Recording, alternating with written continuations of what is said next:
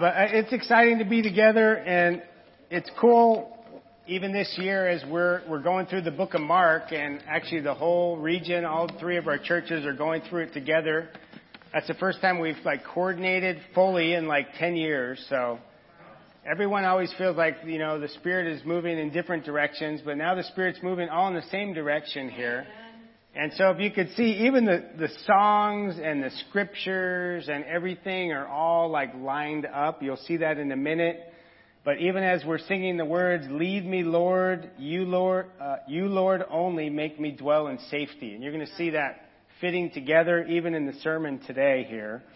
But even as I get started, I just wanted to let you know, I don't know how long you've been around the church, been around God, but hopefully you're still changing and growing, right?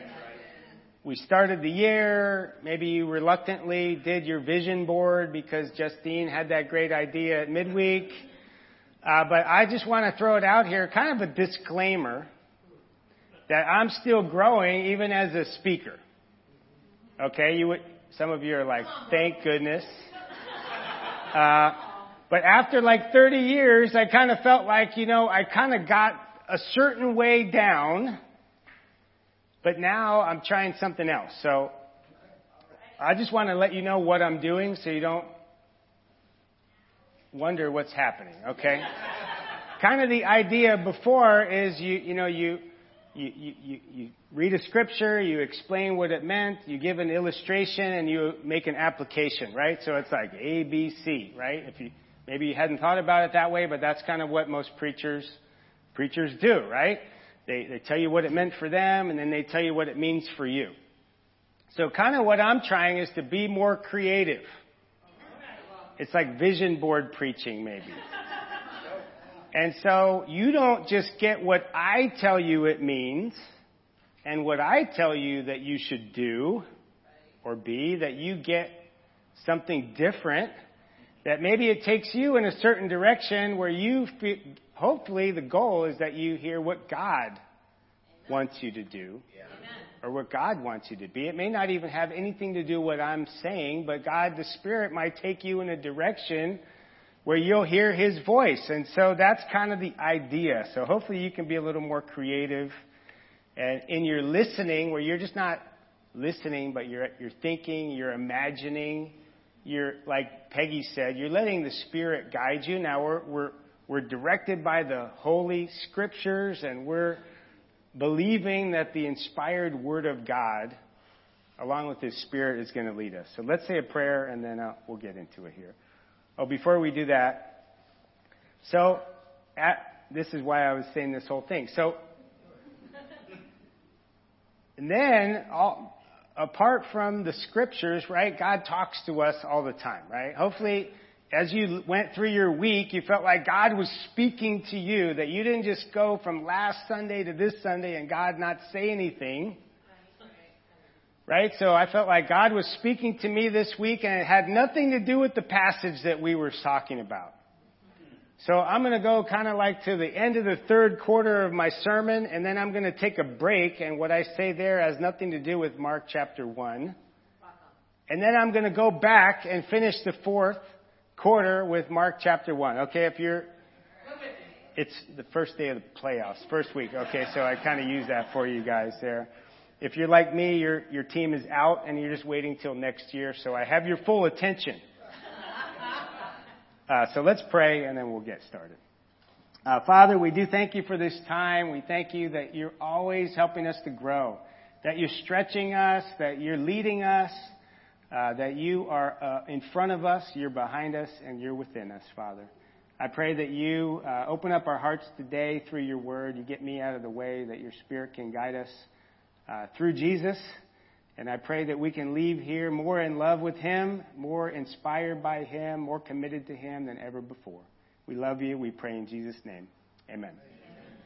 And we're going to start in Mark chapter 1, in verse 10. Just as Jesus was coming up out of the water, He saw heaven being torn open, and the Spirit descended on Him like a dove. And a voice came from heaven, "You are my Son, whom I love. With you I am well pleased.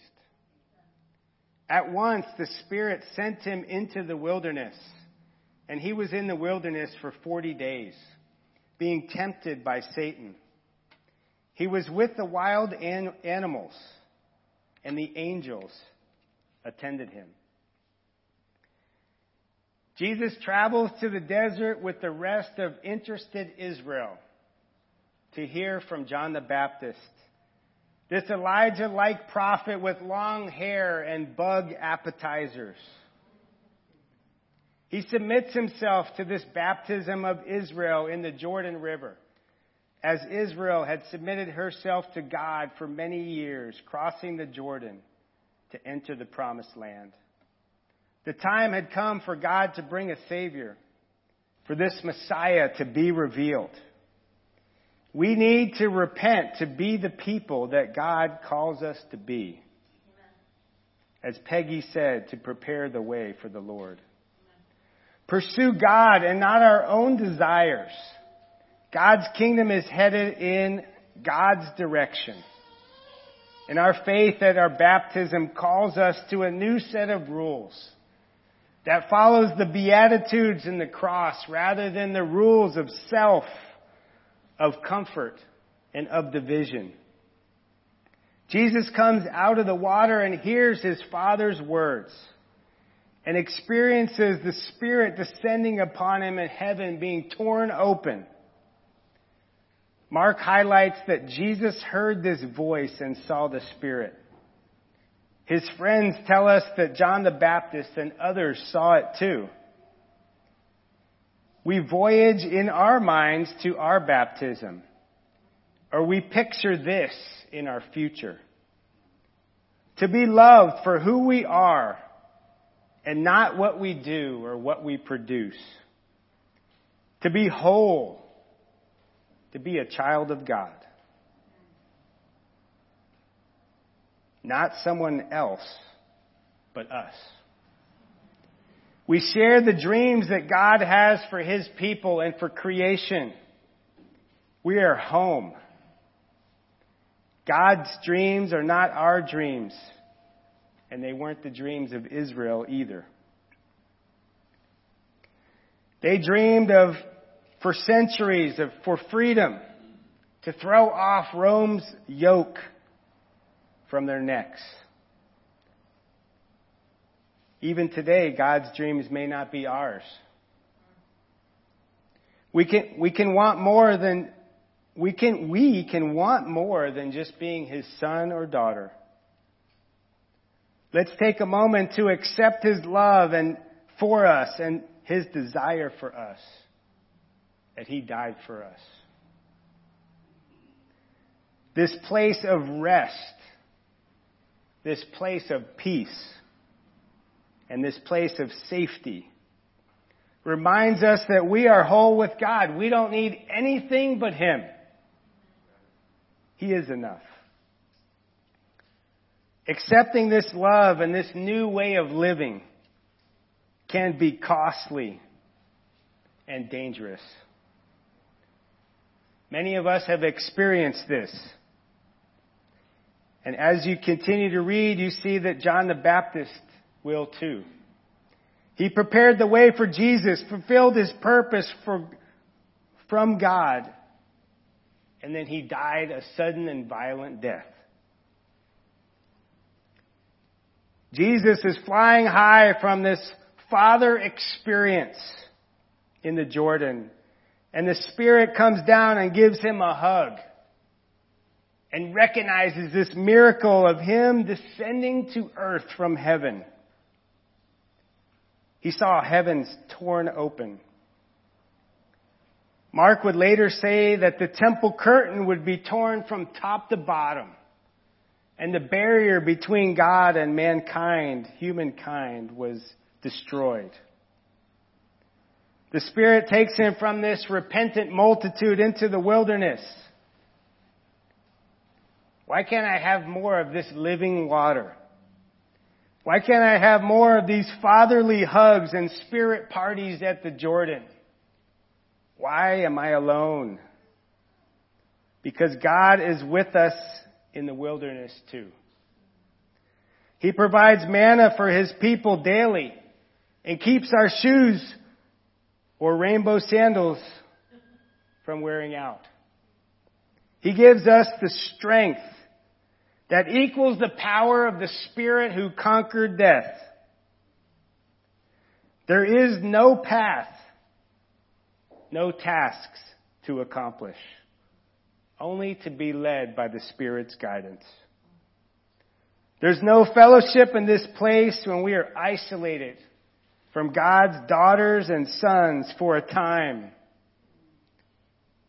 My heart revealed, my desires and my thoughts exposed, and my limitations mark my path like cones in the road. Sleeping, walking, finding water and food, we are sustained. Jesus is sustained with no food. How weak we are in times of stress and challenge. We are led into the wilderness for 40 days. The original time that the spies went into the promised land to explore.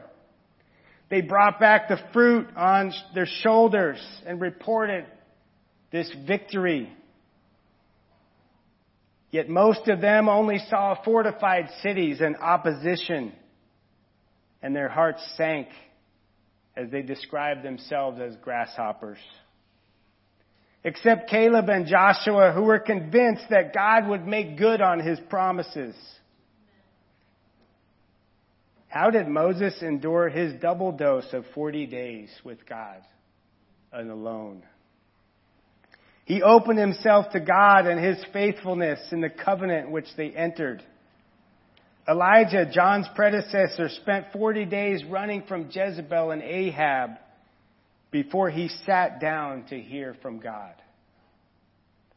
Now Jesus experiences this humanity, this temptation, this time alone with God, His Father, this time of self-reflection. Mark doesn't mention His specific temptations, but we know them well. We may not mention our temptations either, but they're still there. 40 days to set our faith straight, to change our habits. God wants us to fight spiritually for 40 days and beyond. The accuser may come with wine, women, and song, or he may come with discouragement, self-criticism, and worry. He may remind us of our mistakes personally or as a church. He may challenge us by what we do, what we do not have, or even with things that once were. In order to announce the kingdom of God, we too must get rid of our sinful desires. Amen. And pick up the path of Jesus. Not the idea of following Jesus, but the cruciform, cross-carrying life of service, of faithfulness, and of love for Him and others. We're already at the third quarter. We take a break from Mark 1 here. Some of you are excited. We're almost done. Last night we went to a gala, and it was a night to remember. I didn't even know exactly how to describe it, and so I called our friend who put the event on, and I said, how do you describe this event? She said it was an event that brought neurotypical adults and those with intellectual and developmental disabilities for full inclusion. We had a prom. It was a night of joy, of dancing, of food, of red carpets, of cheering when they walked in, of beauty, and even centerpieces. Nikki made some amazing centerpieces that you might see at Women's Day. It was also a night of awkwardness. It was a night of discomfort. And it was a night where I was out of my element. But not everybody was out of their element. Certain people shine, people that had learned to love people so differently, their loved ones and their friends, and it was amazing to see people coming together. I wasn't the only one that was awkward. I wasn't the only one that was uncomfortable. We were joined by the Coachella Valley Autism Society, the United Cerebral Palsy Group, and others that came together. And I was just imagining, what does God see here? His children dancing and living their best life.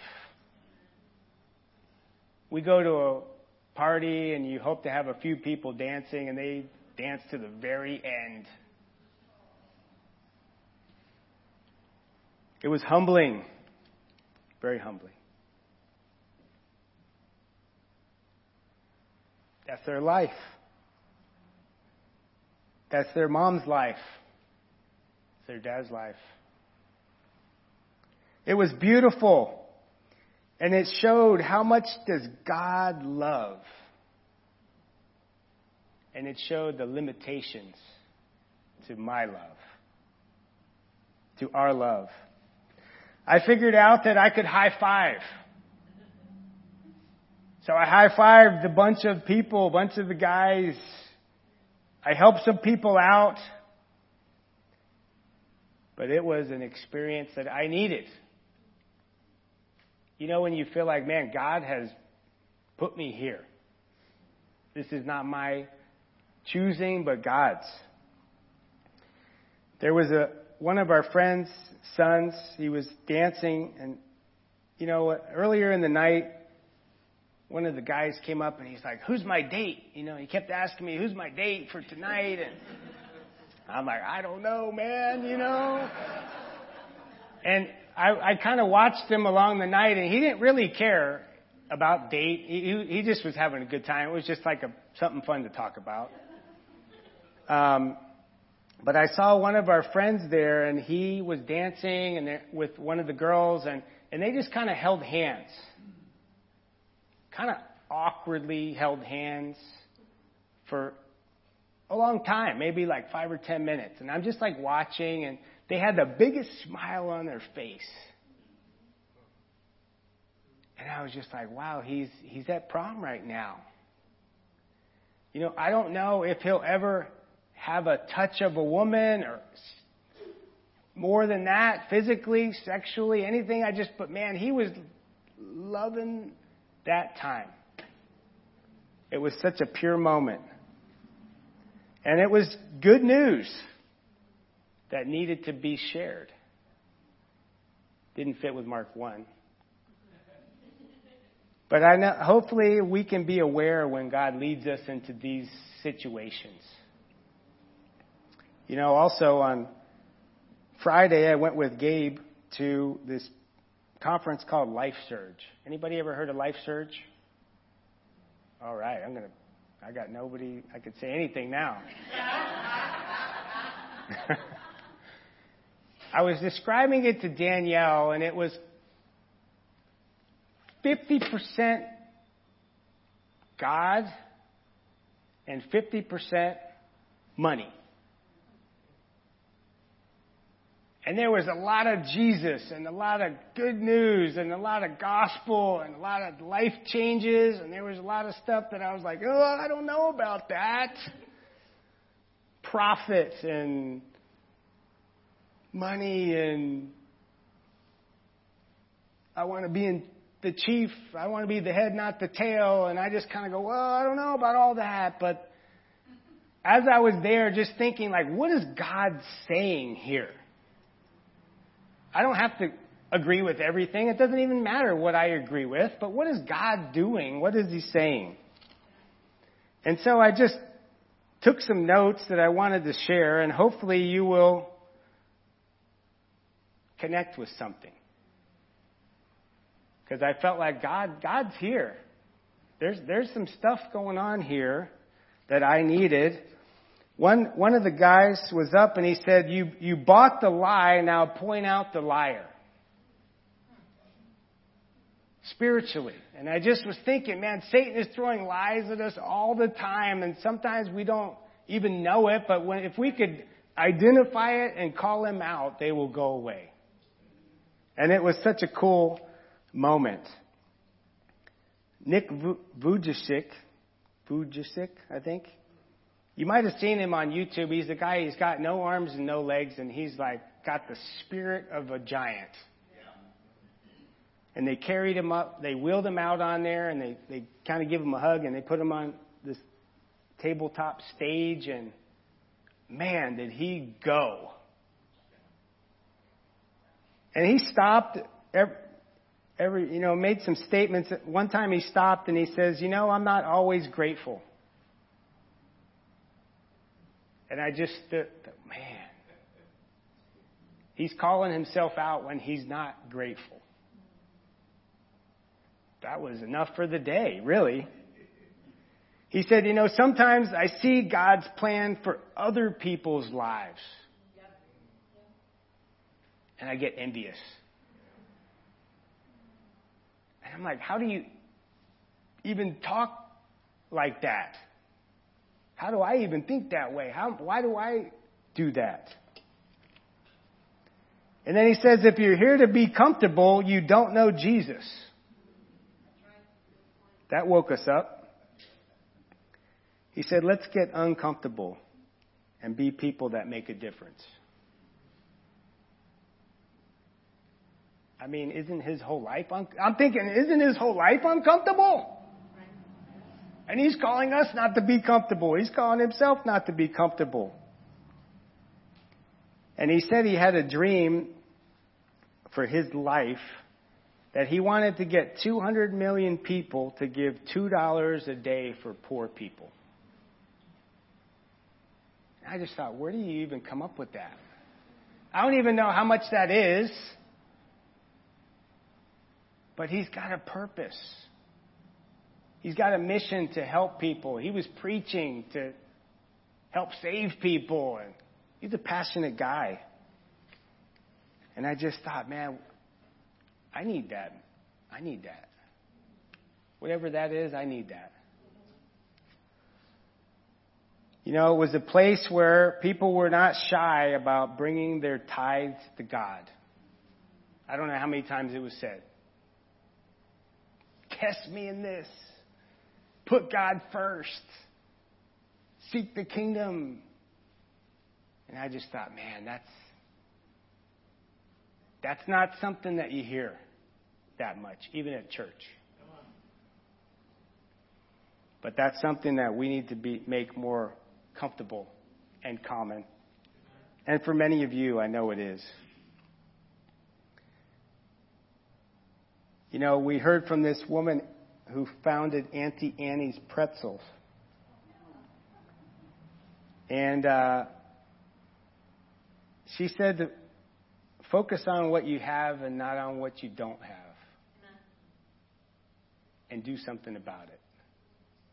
And I thought about that for our church. We could think about what we don't have, or we can recognize what we do have and do something with that. And even personally. It was moving to think about her life.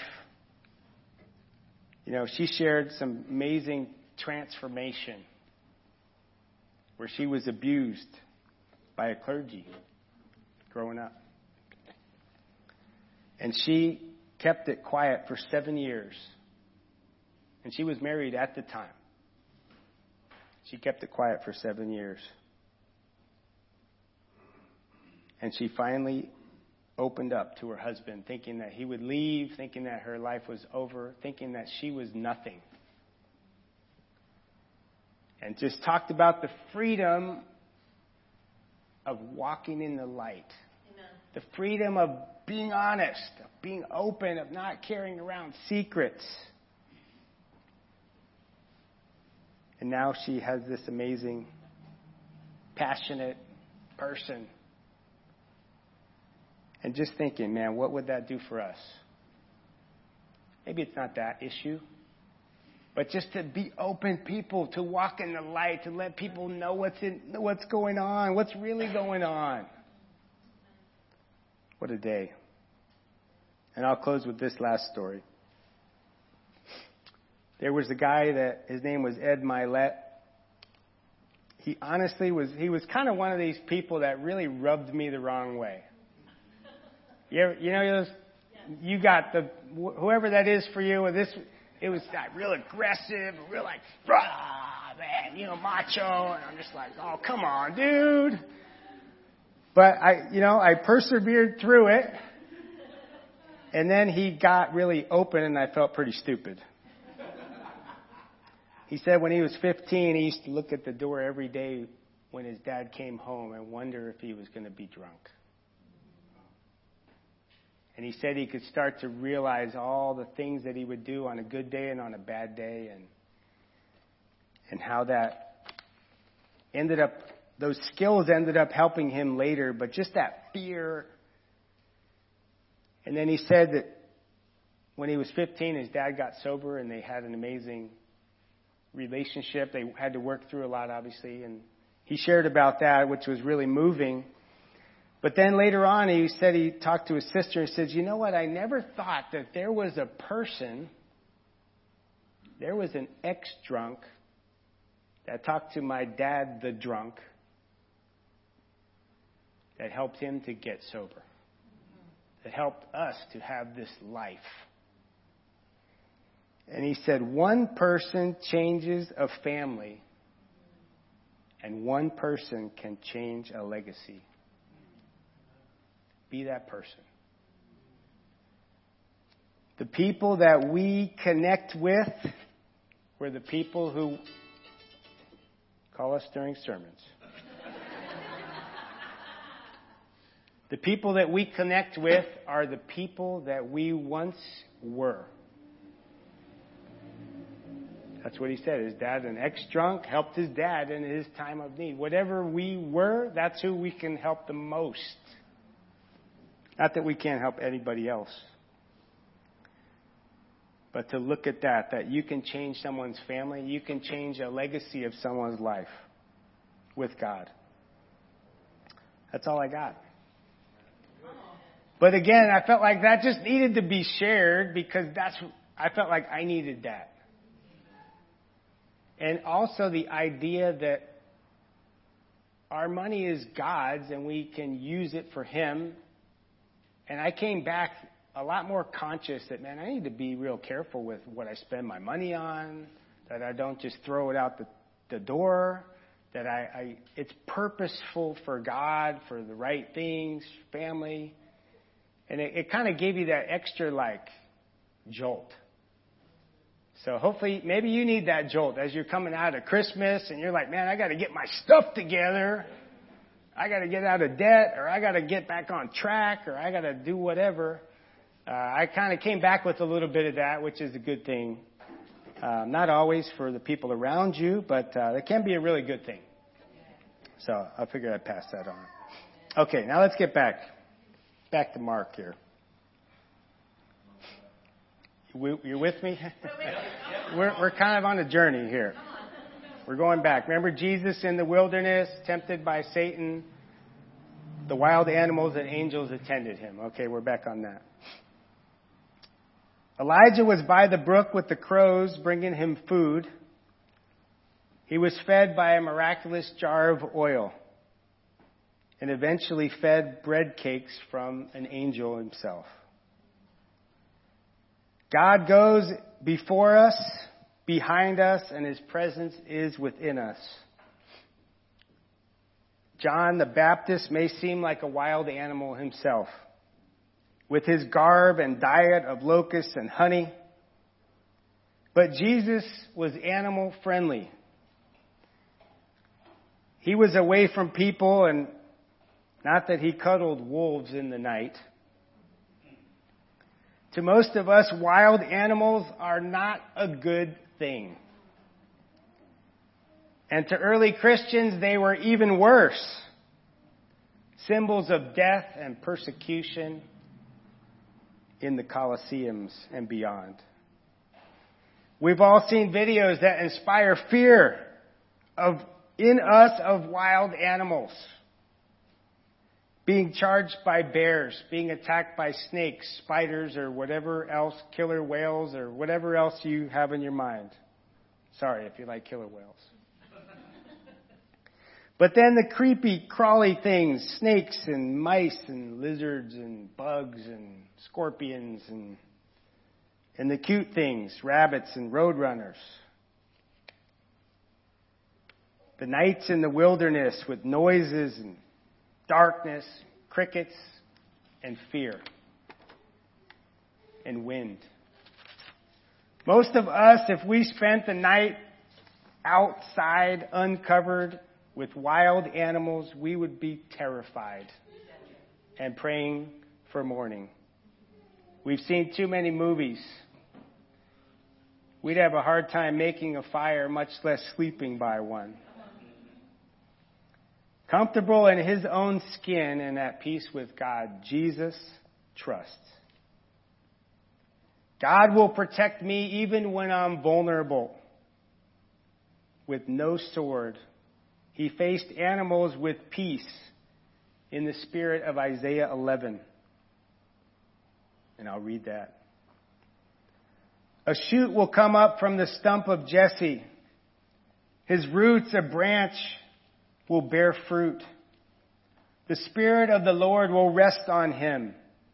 The Spirit of wisdom and understanding.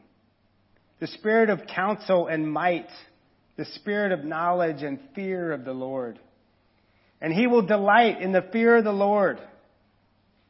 The wolf will live with the lamb. The leopard will lie down with the goat. The calf and the lion and the yearling together. And the little child will lead them. The cow will feed with the bear. Their young will lie down together. And the lion will eat straw like the ox. The infant will play near the cobra's den. And the young child will put its hand into a viper's nest. They will neither harm nor destroy on all my holy mountain. For the earth will be filled with the knowledge of the Lord as waters cover the sea. Angels attended Jesus in his time of testing during and after. The Spirit never left him alone. Counselor, peace, power, and Spirit-led. One person can make a difference, can change a life, can change a legacy. Let's pray for our communion. Father, thank you for this time as we think about Jesus led into the desert. We think about his baptism. We think about his sonship and your words. And how you led him by the Spirit that he could be refined, that he could overcome temptation, that he could die ultimately and tear that curtain to make a way for us. God, I know even now as we take communion that this is a spiritual fight, that we recognize your body and your blood as real food and real power and real forgiveness and home and that oneness, that peace that we need, that wholeness that only you offer. God, we're reminded that now that we don't need anything but you.